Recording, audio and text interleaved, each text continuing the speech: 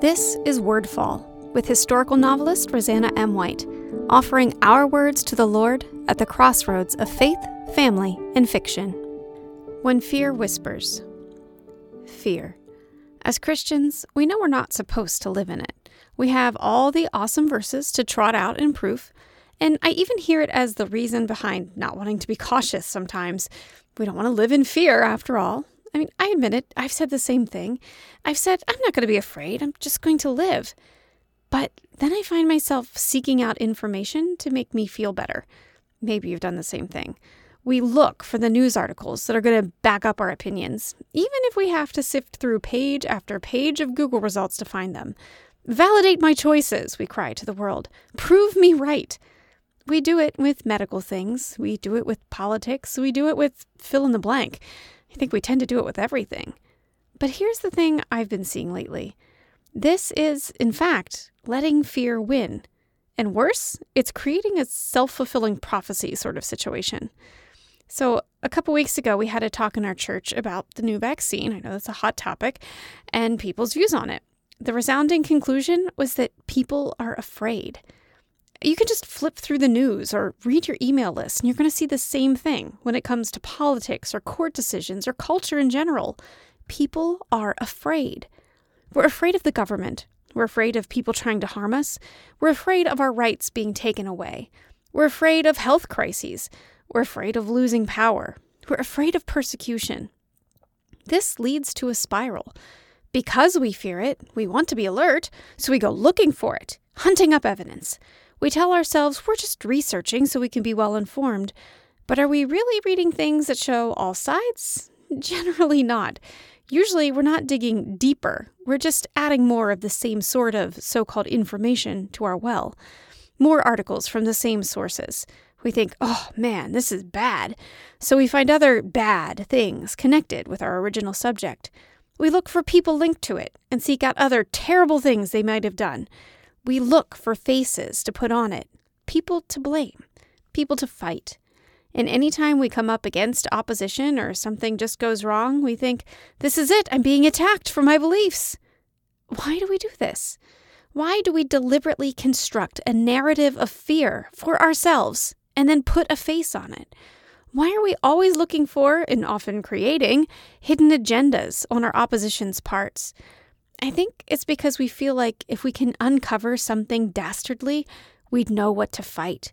We'd know who our enemy is, and we'd know what to do about it. In college, we had to read Freud's interpretation of dreams. And one of the concepts we really had to work hard to understand was how every dream could be, as he posited, wish fulfillment.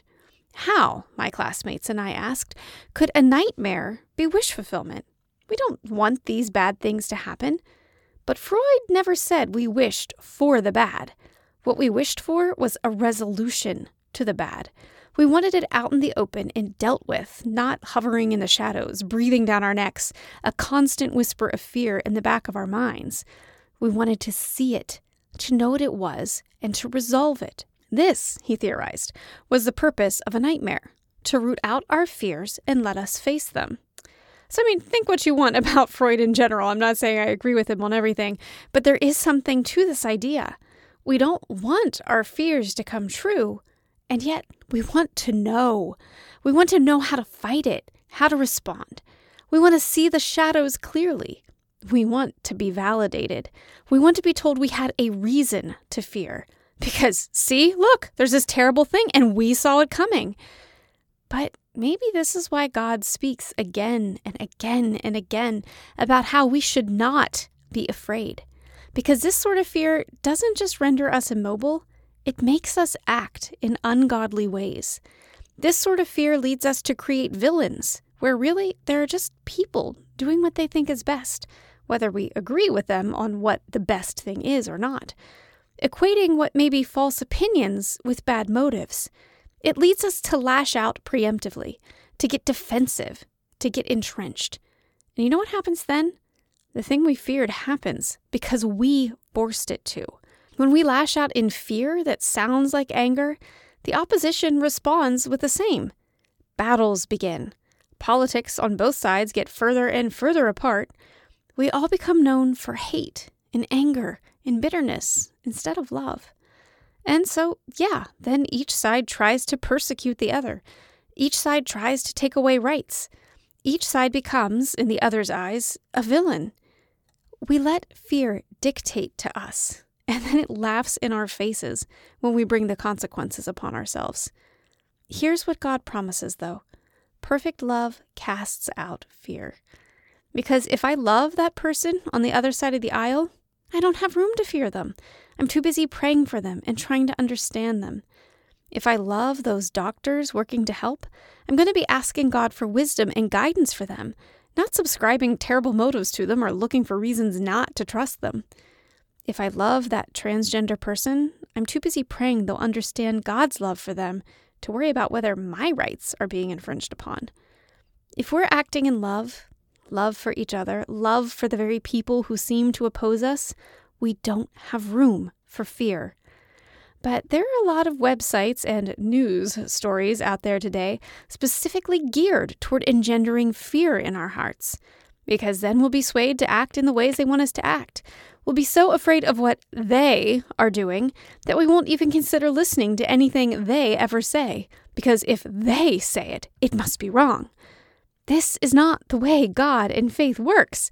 He doesn't move through fear. He doesn't move through selfish ambition. And Christianity did not change the world by seeking its own. It changed the world through acts of selflessness, sacrifice, and radical love. It changed the world by being courageous and bold for Christ. It was not about gaining a voice in politics. It was not about avoiding persecution. It was about risking it to reach one more soul. It was about giving even when it hurt, trusting that God would make what we had enough. It was about being willing to give up our own, our possessions, our ambitions, our very lives, to show others that this is what Christ did for them. The gospel is too often being drowned out today by our other goals, by our ambitions for power, by our desire to be proven right. The gospel is just a whisper behind the fears we are shouting so loudly. Something I've been trying to do before I share my opinion is to ask, does me saying this show Christ? Does it speak love to my enemies? Does it seek the best for them instead of the best for me? If not, then I can be pretty sure I'm acting out of fear, not faith. But we can combat it. We can combat it in our hearts by focusing on how to love those people we don't agree with. We can focus on praying for supernatural protection for our heart of hearts, for our minds, for our lips. Pray for deliverance from fear, for ourselves and for those around us. Pray that its stranglehold is broken and its strongholds are torn down. Pray that its pernicious whisper is silenced. We are not children of the night, my friends. We are children of day, children of light. We are not children of fear. We are children of faith. So what can we do today to silence the whisper of fear? What can we do to show love for those who seem to be against us? What can we do to try to understand instead of assuming bad motives? And these are not hypothetical rhetorical questions. Seriously, let's come up with a list of things, and then let's do them. Fear makes us worse, but let's be better. Check out RosannaMWhite.com for information about me or my books and to subscribe to my newsletter. This episode of Wordfall is brought to you by the Tea Party Book Club. Books, tea, great conversation, all from the convenience of your own home. To see what this month's book is and to reserve a seat, go to RosannaMWhite.com and click the Tea Party Book Club tab or follow the link in the show notes. Wordfall is a proud part of the Whitefire Podcast Network. Please visit whitefire.tv/podcast for other shows I know you'll love.